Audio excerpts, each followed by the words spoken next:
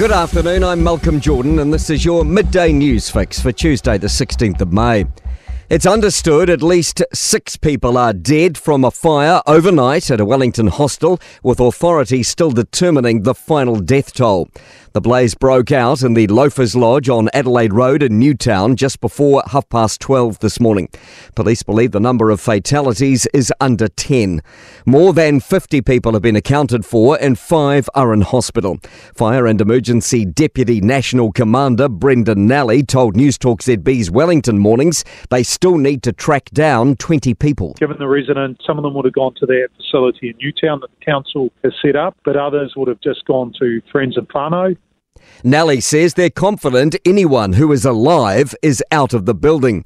Herald reporter Vita Molyneux says some people also may not have been in the hostel when it caught on fire. I spoke to a resident who got out from the fire earlier this morning, and he said that a lot of the people in that building work night shifts or out at friends' houses a lot of the time. Prime Minister Chris Hipkins has extended his condolences to those impacted and support for first responders on the scene. It is an absolute tragedy. It is a horrific situation, and in the fullness of time, of course, there'll be a number of investigations about what has happened and why it happened. There are still concerns the building's roof could collapse, with small pockets of fire yet to be extinguished.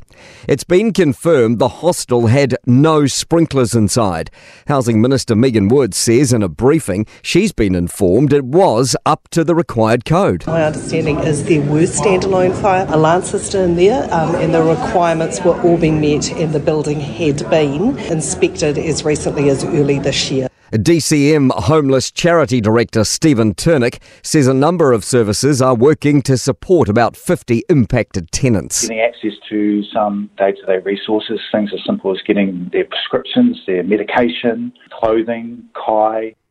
A Christchurch couple is facing more than 200 serious fraud office charges over an alleged $4.1 million Ponzi scheme. Thomas, also known as Alex Tuira and Aroha Tuira, allegedly exploited clients' trust to get money through their companies, Nako Aroha Investments and Pautami Aotearoa Tapuia.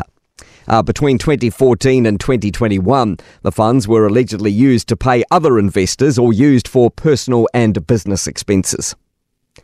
The death of 2 children in Ruakaka has left the community devastated. A woman has been charged with 2 counts of murder after the 1- and 4-year-olds were found in a house on Peter Snell Road yesterday morning.